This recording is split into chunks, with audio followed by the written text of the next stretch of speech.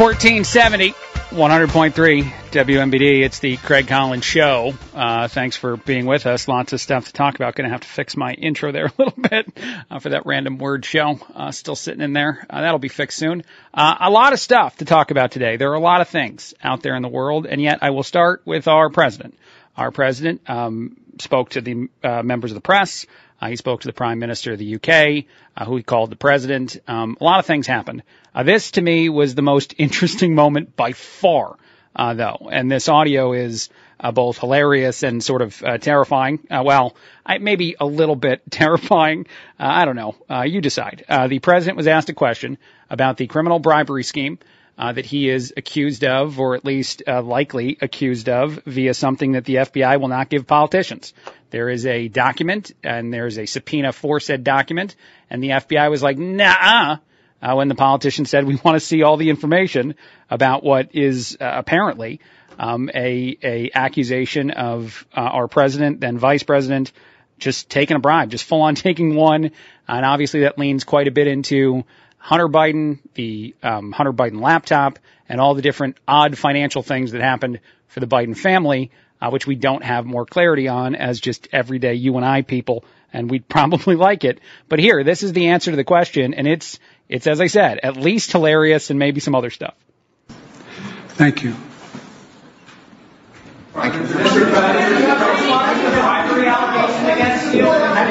By the way, I'll just say that the pause there after he said thank you and just sort of eyed the room was a whole bunch of reporters being like, you're walking away now, right? You're not going to talk to us? You're not going to answer any questions? And he stood and waited. So a few more questions. Ladies and gentlemen, distinguished guests, please remain in your seats as the principals and official delegations depart the East Room. I'm supposed to walk off the stage now. But wait. The bribery allegation, Congresswoman Nancy Mace says there's damning evidence in the FBI file that you sold out the country. Do you have a response to the congressional Republicans? Where's the money? I'm joking. Mr. President. Wow! Where's the money? I'm joking. Let him continue. It's a bunch of malarkey. That's a bunch of malarkey. Come on, man. What are you talking about? Where's the money? Being the first reaction. I think that's exactly what the conversation is about, sir. I think that the people who are looking for the politicians, who are looking for more information into some of these things the FBI won't share, or at least won't fully turn over to political committees, they're looking for the paper trail to eventually land on you. But as far as the answer to where the money goes, Republicans right now would say that it's gone to a lot of Biden family members who are not you, and that a lot of it is strange. And that's as much as we know so far. I'm sure some are saying that the language I'm using is not strong enough. We need more information. It looks very, very odd, and I think that it's right. I just can't, but I don't want to belabor this point all day again today and talk about something that you hear about a lot. But I just can't understand how there's not more curiosity as to whether or not our president / vice president at the time full on took bribes from other countries via a financial arrangement with family members. I don't know why that's not something that's more interesting to people, and yet somehow it's not. But where is the money is probably my favorite answer from Biden on anything so far, because it feels like it's the most honest answer he's ever given, even though he then smiles and says, I'm just kidding. I'm just joking. But anybody's got $100, let me know. Let me play this audio. And then I am going to belabor this point and talk about this a bit. But our president said in a response, and the big thing that's getting news, or the thing that's being most focused on, is how he ends the bit of audio I'm going to play. And the thing he said a lot, that these aren't somebody's kids, they're everybody's kids. And he's talking about some of the LGBTQ stuff that's in the news all the time. But I'm going to actually object to something else he said, or at least something I think he's using in a way that he knows isn't necessarily at all a genuine way to do it. Here we go. It's wrong that the violence and hate crimes targeting LGBTQ people is rising. It's wrong that extreme officials are pushing hateful bills targeting transgender children, terrifying families, and criminalizing doctors. These are our kids. These are our neighbors. It's cruel and it's callous. Not somebody else's kids. They're all our kids. They're not somebody else's kids. They're all our kids. He says that a lot on any issue. whether it's something about school and if kids should wear masks or get vaccines or and these conversations that are going on now. And here's the odd thing about that.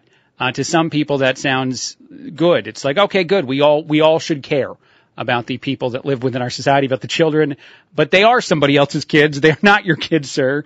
And parents do have a right to raise their kids the way that they so choose. That would be one of the most basic rights, I imagine, of parents. But the thing he said that I'm actually most confused by is when he referenced the amount of hate crimes specific to the LGBTQ community. Because in doing so, in saying that they're on the rise, he demonstrates, or a lot of politicians who talk about this demonstrate, a desire to turn a conversation into something emotional and not something that's actually based in fact. And so I looked it up. I looked up the data.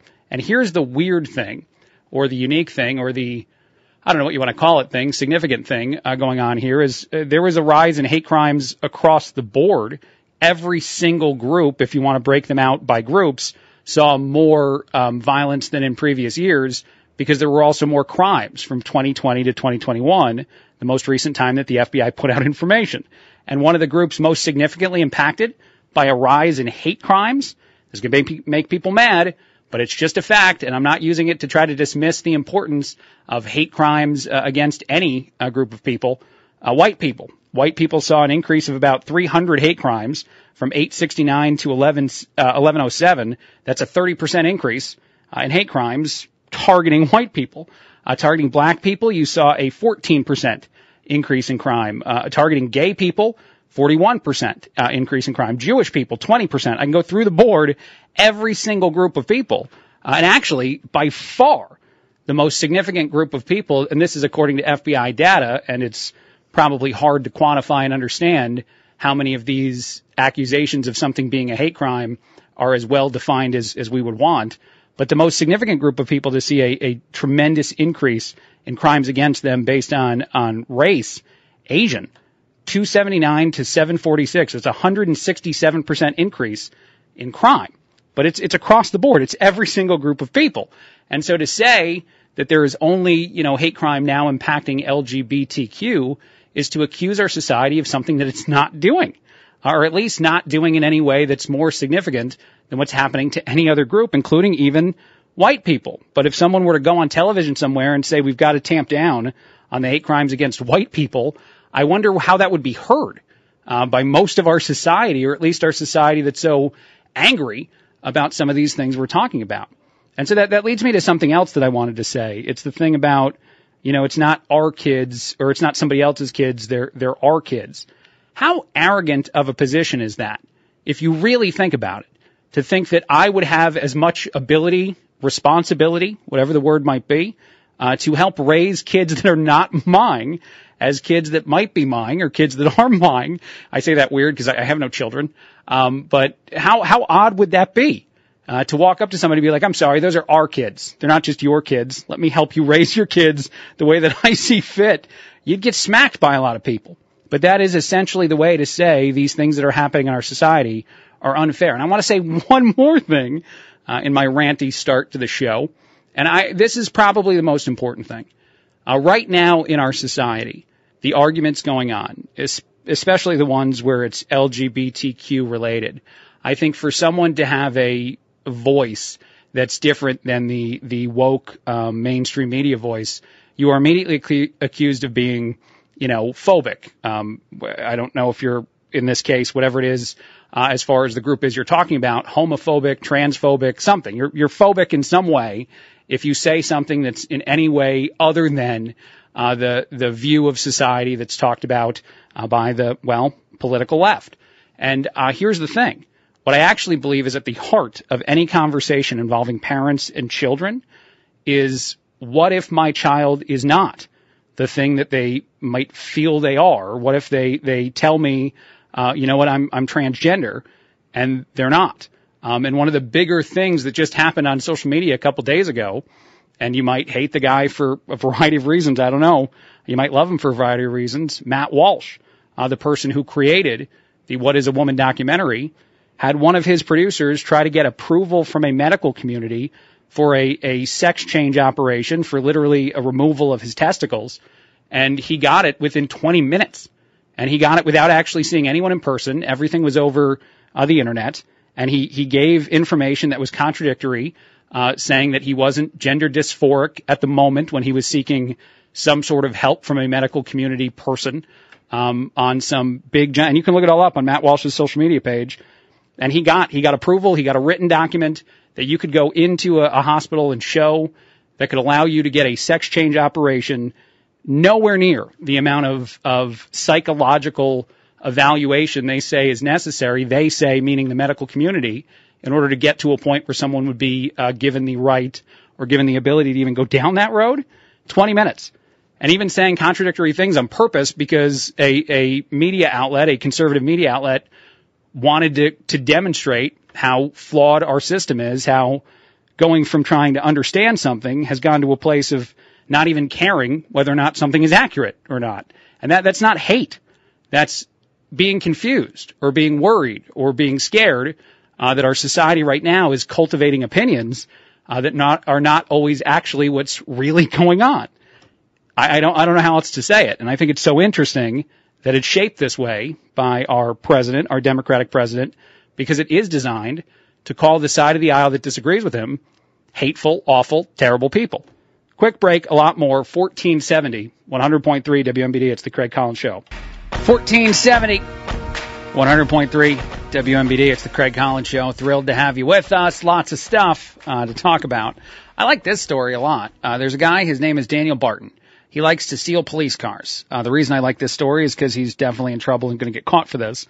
But he was out on bail awaiting a trial about stealing a police car, and he decided to do his favorite thing, the thing he loves most. He stole another police car. I have audio of the police talking about seeing this happen, and then him getting arrested just real quick after, which I like even more. This has to be like the dumbest thing to be someone that wants to do that. Like, you want to do this so many times, to be into it, I guess is the way I'm saying it, because Daniel Barton is into stealing police cars, and he's going to be in a lot of trouble for what he likes. Is that your squad? That's your squad. Someone just stole my squad. The same person that stole an MPD squad before. It's the same guy. He's done it before. We got him. We arrested him because you're not going to hide while stealing police cars. This is stupid. This is something you should not do. But I am very, very glad that this guy is in trouble for it. And even more importantly, you're accused of it and you're waiting for the trial in court. And I don't know how much proof they had in the first case. You'd assume they have a whole bunch of proof in the first case. But it's going to make it fairly easy for him to get in trouble for both of these in the court system when they're like, yeah, while you were awaiting your trial in this first one, you went out and did it again. That's real dumb. Other things out there, I thought this was interesting. Just 8% of people, according to a poll, like to be greeted when they walk into a store. Just 8%. 92% of us are like, I don't like that. Or actually 52% don't like it at all. And 40% of people said they don't care. It doesn't matter. I like it. I'm one of the 8%. I usually say hi back to whoever the person is who said hi. And actually, my wife and I'm pretty sure my wife likes it too. We usually say goodbye, which is weird. I don't know if that's normal. But if we walk into any place, like a Starbucks, anything, and they greet us, and there's a few Starbucks that are good at this, then when we leave, we sort of pause for a second, and we wait to hear if somebody's going to say goodbye. And if they don't, we turn around and we say, like, thank you, goodbye to everybody. I don't know why. It feels like proper manners. If they said hello coming in, then you should say goodbye when you're leaving.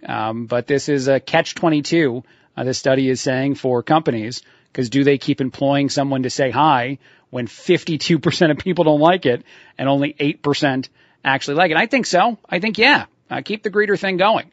I think that actually the 52% that don't like it should get over it. It's the hottest take I have today. The majority of people should just be happy that someone said, like, it's a hello. Now, why is it that bad? Why does it matter? Actually, tell me, 309-340-4464, 309-340-4464. If a majority of people really feel this way, they hate getting the hello when they walk into a place, I should get a bunch of texters who say why they hate it. Tell me why. Just keep to yourself. I don't want you talking to me. I don't want you being polite in my direction. Sam Adams is selling a brand new beer. The beer is available, I think, just online. It's going to ship just after July 4th.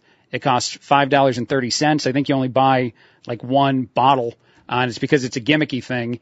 It's sort of like a magic 8-ball is what they're saying, but on the bottom of the beer, it has excuses for why you can't go to stuff. Maybe these are all the people that don't want anyone to greet them when they walk into a business. But this is pretty funny.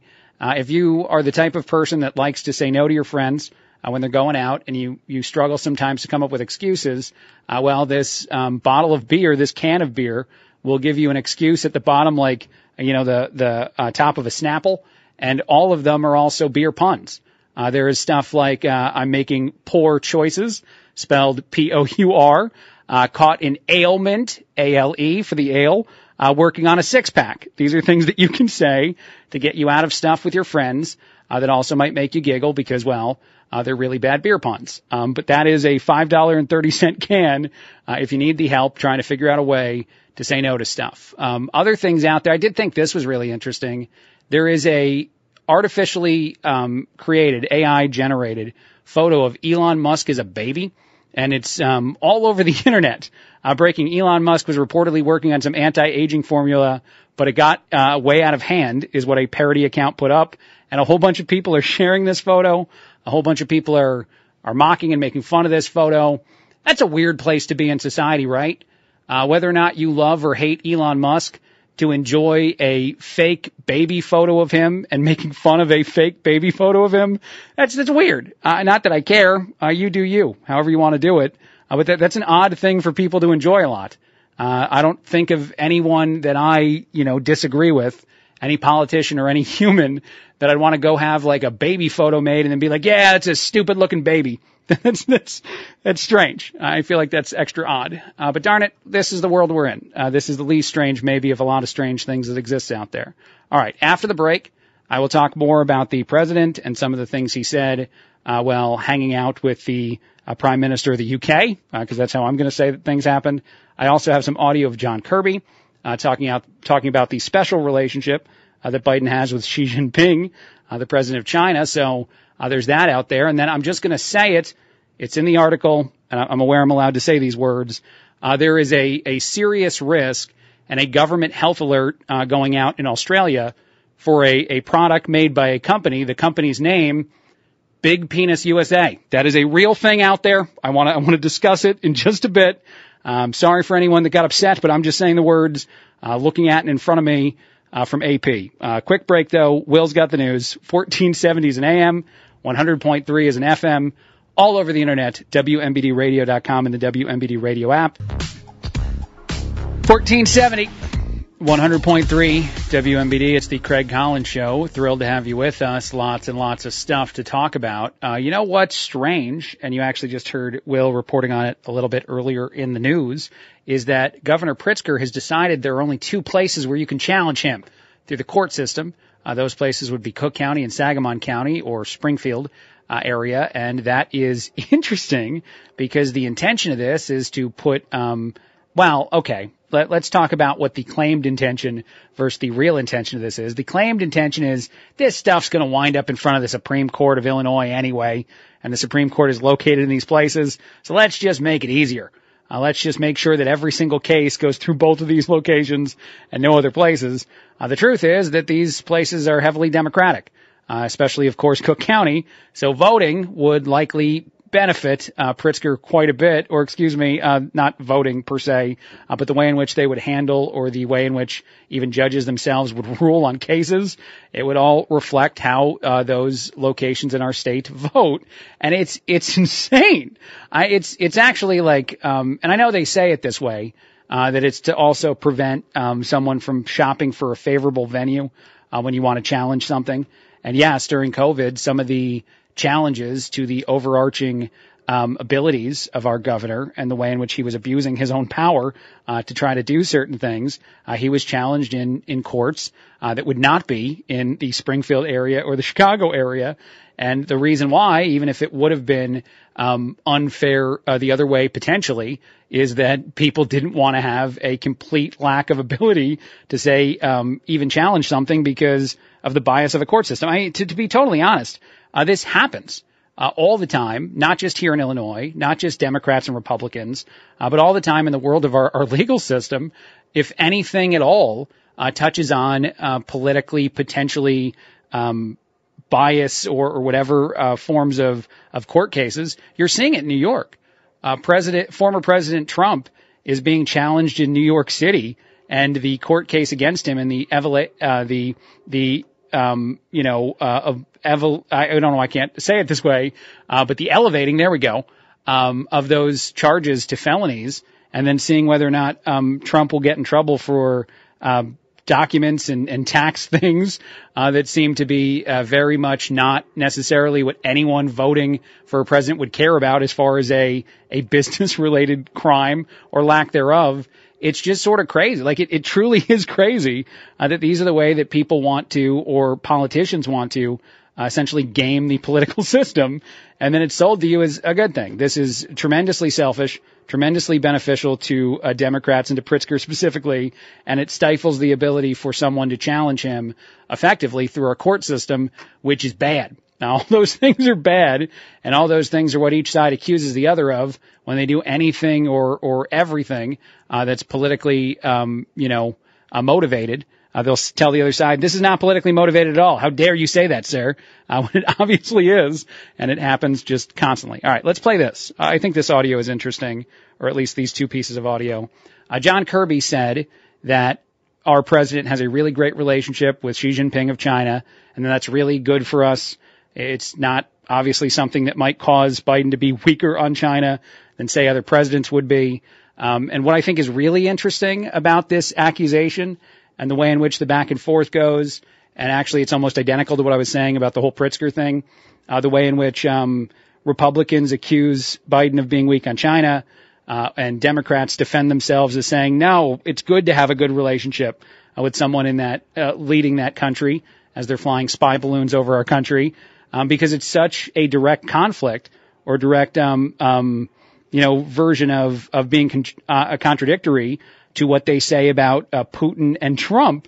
And I'm not saying that a good relationship with Putin or Xi Jinping is necessarily a good thing or a bad thing. It's just interesting to see the way in which, depending on the world leader of the country that we're not exactly aligned with, apparently if you're on a Democratic or Republican side of the aisle, one is good, the other is bad. Here we go. And as for the president, look, he's got a relationship with President Xi. They've known each other a long time. You've heard him say this before. He looks forward to talking to President Xi again at the appropriate time. And when that is, well, we'll certainly let everybody know. And if you also say, how dare I compare these two things, Russia is totally different than China. There's a lot of belief that China will eventually invade Taiwan. And China invading Taiwan is very similar to a lot of people, maybe not to our president, a lot of people, to Russia invading Ukraine. And outside of that, there's a bunch of reasons to believe that, and Russia and Ukraine, Russia and China, very chummy, very pally with each other, very willing to support each other, demonstrates just how unique of a block of countries and world leaders we have there. But here, I'll play this. This is Chris Christie, the former governor of New Jersey, popping up on CNN and saying how it was horrible and terrible that Trump was essentially a puppet to Putin. And at the same time, Democrats are saying how great it is that Biden has such a good relationship with Xi Jinping. And I don't know what President Trump is thinking about this, except that he's been a puppet of Putin from the time he was president. And it always was disturbing to me. We would argue regularly about Vladimir Putin during the time that he was president. And I think it's very clear what we need to do. We need to give the Ukrainians every piece of military hardware they need to protect themselves against this aggression. To fight. And then if China eventually invades Taiwan, we're not going to do anywhere near as much. And that's totally fine. That's totally okay. Don't worry. Although our president has said that he would send military to defend Taiwan, and then his own administration has told him we won't do that, which is even more interesting to me. But just think about that for a second. And the intention of this segment, I want to make sure it's crystal clear, is not to say it's good that Trump would have a close relationship with Putin, or good that Biden would have a close relationship with Xi Jinping. And yes, both those world leaders, Xi Jinping and Putin, have been accused of a lot of really bad stuff as far as human rights atrocities. So it just makes no sense to me that the Democratic or the Republican position on this stuff can be so pick and choose, cherry picking which things make sense and which things don't. We should have clarity on all of this. we should say that this is bad or this is good. And by the way, I know people who support the former president would actually say that Trump was tough on Russia, not exactly chummy with Russia, which is what everyone says about him. But Trump did say often that having a good relationship with Russia wouldn't be a bad thing, which is what Biden, of course, has said for a long time about China.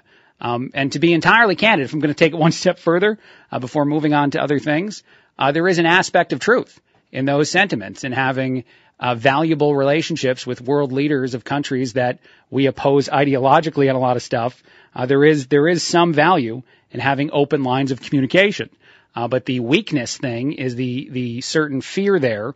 And there have been lots of times where we've seen a very weak current president in the world of how he treats China. So that's something that I think is uniquely interesting and uniquely valuable in talking about this topic and the way in which, and it might even not be brought up all that much by that many people, but I just in 24 hours saw references to two things at the same time. I will also play this. I think this is interesting, again, about Ukraine and about Russia. I don't know exactly why this sentiment is what it is, but you have a politician out there saying that he feels as though it's totally fine to support Ukraine as they go on a counteroffensive against Russia, and to do that for as long as it takes, whether it's 2024, 2025, whatever they need. Mike, about 2 months ago, the Pentagon magically found an accounting error that allowed it to find $3 billion more of aid to Ukraine. I don't know if there's more accounting errors that can be found between now and then. But what should Ukraine's level of concern be about this debate between essentially Lindsey Graham and Kevin McCarthy? They should be concerned because we're all talking about the counteroffensive, right? Chuck, we're waiting for it. Maybe it's happened. But my prediction is there are going to have to be multiple counteroffensives. Mm-hmm. The idea that this war is just going to end after a few months of fighting, I do not think will be true. I hope it's true. I hope the Ukrainians can push the Russian occupiers out in the next several months. But if they can't, they have to plan for new counteroffensives in the fall, in 2024, in 2025. And so, therefore, they're going to need support from us, I fear, for a lot more time than most Republicans now are talking about. Yeah, I think that it would be a lot more time than most Republicans are talking about to fund a war on Russian soil, counterstrikes in Russian soil that were multiple years long. And none of this is to say that you don't support Ukraine's desire to defend itself. I think that that's interesting when people talk about this, or the Republican position versus the Democratic position, the political one side versus the other, because it's a tremendously different thing to talk about strikes going on in Russia with United States equipment, something that even this administration, not necessarily the president per se, but you heard from several others on this, has said they told Ukraine not to do, not to use our weapons to attack Russia, which has got to be the oddest thing to say to a country, and something very, very many people doubt Ukraine will care at all about. They'll use whatever weapons they think are best fit for whatever military action they think makes most sense. And again, I'll say this other thing, and this might be a topic that people are sick of hearing about too. I don't know. But I will say it, that as far as Ukraine's position is concerned, I don't blame them for what they want to do, for what does and doesn't make sense to them and how they've been attacked and how they want to fight back. The thing is that without the support of the United States and countries in Europe, they don't have the capability to wage war the way that they want to wage it. And so, yes, providing Ukraine with the ability to defend itself and not allowing Russia to just take over the entire country of Ukraine, that made sense. It still makes sense to a lot of people. But how, in fact, you end this conflict and what it looks like when it's inevitably over, if it ends anytime soon, is certainly something that a lot of people are now discussing. And for some reason, you have so much separation on what we should and shouldn't be doing, when it would be pretty clear to me, and it's been clear for a while, that if we wouldn't have given Ukraine the means to attack Russia if they came and asked us for it, then why would we do it now? As they create a counteroffensive. And I'm not trying to defend Russia. I'm just asking the simple question. Why does that make more sense now? Because it could be a catalyst to a much, much different conflict. All right, quick break, a lot more. 1470. Lighten it up after this. 1470, 100.3 WMBD. It's the Craig Collins Show. 1470, 100.3 WMBD. It's the Craig Collins Show. I'm going to say the P word in a second again. I said it earlier today. I don't know why this is a thing. Like this headline caught my attention because I didn't expect it. And it's tied to the USA, but it's also not. This is something going on in Australia, and I think a company that's Australian but uses our country for some reason in the name of its product. But Australian men need to find an alternative for something that's supposed to help out with certain issues. The name of the product is, here we go, here's the P word, earmuffs if you want to, Big Penis USA. That's the name of the pill. Apparently the government in Australia is warning people that these tablets pose a serious risk to your health and should not be taken under any circumstance. The public health watchdog had discovered that these pharmaceutical things secretly put other stuff inside of their product. One of the other things that's in there that's not supposed to be in there is essentially Viagra. And so a company that's saying that they're benefiting you in one way is, well, benefiting some in a very different way. I can't help it. I'm childish. I don't know. But also just that, like, the name of the product and the fact that it's got the USA in there, I'm not totally sure I understand that completely, unless it's just a nice compliment that another country or a company, pharmaceutical company in another country is giving to dudes here in the United States. Anyway, if this show is being picked up in Australia, if you're a big listener to my podcast and you live down under, don't take that thing because it might impact you down under. Other stuff out there, this I thought was pretty interesting. A teen drained a savings account for a family of $64,000. This happened in China. $64,000 because of a mobile video game. A 13-year-old was playing a game. This is a young woman, was playing a game and apparently had a debit card tied to her phone that was from her father, from her family, and she spent in a 5-month period $16,800 on game accounts, nearly $30,000 on in-game purchases, and $64,000 total dollars. How did you not notice, is my big thing, because it says it's a debit card. So this isn't even like a credit card that maybe you're not checking in an account that's running wild. This is your own bank account. I assume the family has enough money that the $64,000 in 5 months didn't tremendously impact them. But also just the ability to spend that much money on a video game is insane. I do play, and I don't play it that much anymore, one video game on my phone. And I think I've talked about it very little on the show. I doubt anybody really cares. It's a Marvel video game. And it asks me to buy stuff all the time. It's always like, you should buy things. It'll make the game easier. And if you bought stuff all the time on that game, and I've been playing it for a couple of years now, but not that seriously, like I play it when I'm bored and stuff, my wife would probably tell you I play it a little more than I am. Although now, not really. Anyway, if you bought stuff all the time, yeah, I could see how it could rack up. But over even that amount of time, like 5 months, to get to $64,000, it's insane. I don't know what happened to the days of video games where you bought one and you brought it home and you played it on your video game machine. But that was only a one-time charge. There weren't additional charges. Now video games are a very different racket. And if you have a young person that has a phone that plays video games, you should lock them out of any ability to spend money on this. No idea if that person's going to get any kind of refund. But I thought it was an interesting story. Another thing out there that I thought was kind of unique is something called Hub's Life. I don't know why I find this so funny. It is a hashtag, a viral thing on social media. I think it's on both Twitter and then actually maybe TikTok. But what it is guys, husbands, who put up videos of their day-to-day life where they don't do anything. The most mundane day-to-day life in the world of being a husband, hub life. You just do regular stuff. You sit around the house, you go out to the store, you come back from the store, sit around the house again. Apparently it's popular. Apparently people watch this and then other people comment on how depressing this looks. But it's a thing. And more people are doing it. You walk the dog, you do chores when you're asked to do them. My only reaction to this, and honestly this probably connects a little bit to some other stuff that's out there in the world of social media, is I don't understand how people waste time watching something that is obviously boring. Like, I don't get that. I have a bunch of nieces and nephews who love watching YouTube videos, and they'll ask me to watch the YouTube celebrity of their choice with them. and then the vlog that they put on is a person like living their life. And there might be an entertaining or at least interesting moment every so often, but it's filled with a whole lot of not entertaining and not interesting moments and no editing to make it crisper like a TV show or anything. And just the patience of people.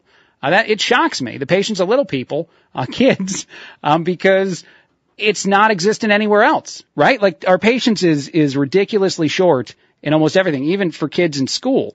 But then you turn on the YouTube video that has 10 of 15 minutes being absolutely boring, and it's totally fine. You just watch all that, sit there and enjoy it. Or the other thing I don't understand, which is people watching other people play video games. I need someone to eventually explain to me why. I've tried. I've watched a person playing a video game on YouTube with my nephew, and I've been tremendously bored the entire time. I don't get it at all. One other thing, and then we'll take a break. I thought this was interesting. Pennsylvania State University did a study, and they found that I guess at some point in the world of human evolution, having curly hair was good because it, quote, boosted your brain's growth. This is because it kept your head cool compared to someone who had straight hair that had a hotter brain. All weird things I didn't expect to say on the show. You wanted to understand the effects of evolution in hair. Boom, here you go, is what the professor said. Her name is Nina, who put this study out. At some point, I don't think it's relevant anymore, but curly people had bigger brains, which made them smarter, which helped humans evolve. I love that. Anyone that complains about having like poofy curly hair, and I have basically a Brillo pad on the top of my head if I let it grow out, apparently it's a good thing, or at least it was at some point. Quick break.